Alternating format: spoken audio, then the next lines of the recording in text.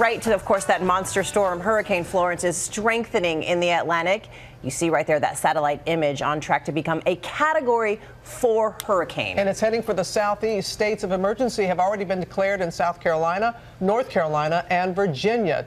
Of course, Ginger is tracking the system as it moves in. Good morning, Ginger. Oh, good morning. This is a big one, y'all. And so we've been watching it strengthen, and rapidly it will do so even going into the rest of this morning. Today is the peak of hurricane season. It actually marks the day, and boy, does it look it in the Atlantic. But Florence has our attention, and it should, because by Thursday, we will be seeing major impacts along the southeast coast. Keep an eye not just on that center line, but the entire cone, anywhere from Charleston up to Norfolk, still in the region that has to be on high alert, because we're going to see huge impacts in the way of storm surge, of course, damaging wind and inland flooding, which I will be talking about in a moment. I'm going to be headed right into the storm zone, but already my teammate Rob Marciano is there. Rob, I'm so proud to see store shelves empty of water. People are really preparing for this, as they should. They are getting ready, Ginger. Still over 1,000 miles away, as you know, but Florence has its sights set on the state of North Carolina. Already the long swells have set up rip currents. There were over a dozen rescues yesterday. Surfers this morning trying to take advantage of the smooth waves. These water temperatures are inviting.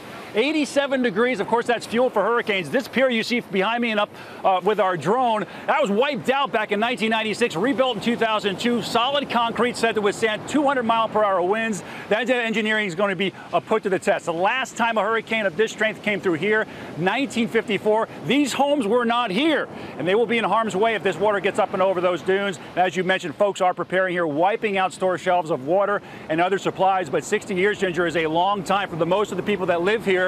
This storm is likely to be like nothing they've ever experienced before. That's exactly right, Ginger. Rob. The way that it's affecting and hitting the coast will be a huge impact. Thank you, Rob.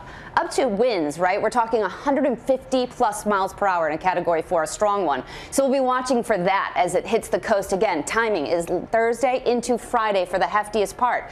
But don't forget that once it gets inland, and we've seen this before, these storms can meander. They can hit, and what's happening is it's going to get squeezed with a stationary front. We could end up seeing more than 20 inches of rain. So Greensboro, Roanoke, just because you're not at the coast does not mean you will not see major impacts from this storm, Robin. Keep an eye. All right, Ginger, thank you. Hi, everyone. George Stephanopoulos here. Thanks for checking out the ABC News YouTube channel. If you'd like to get more videos, show highlights, and watch live event coverage, click on the right over here to subscribe to our channel. And don't forget to download the ABC News app for breaking news alerts. Thanks for watching.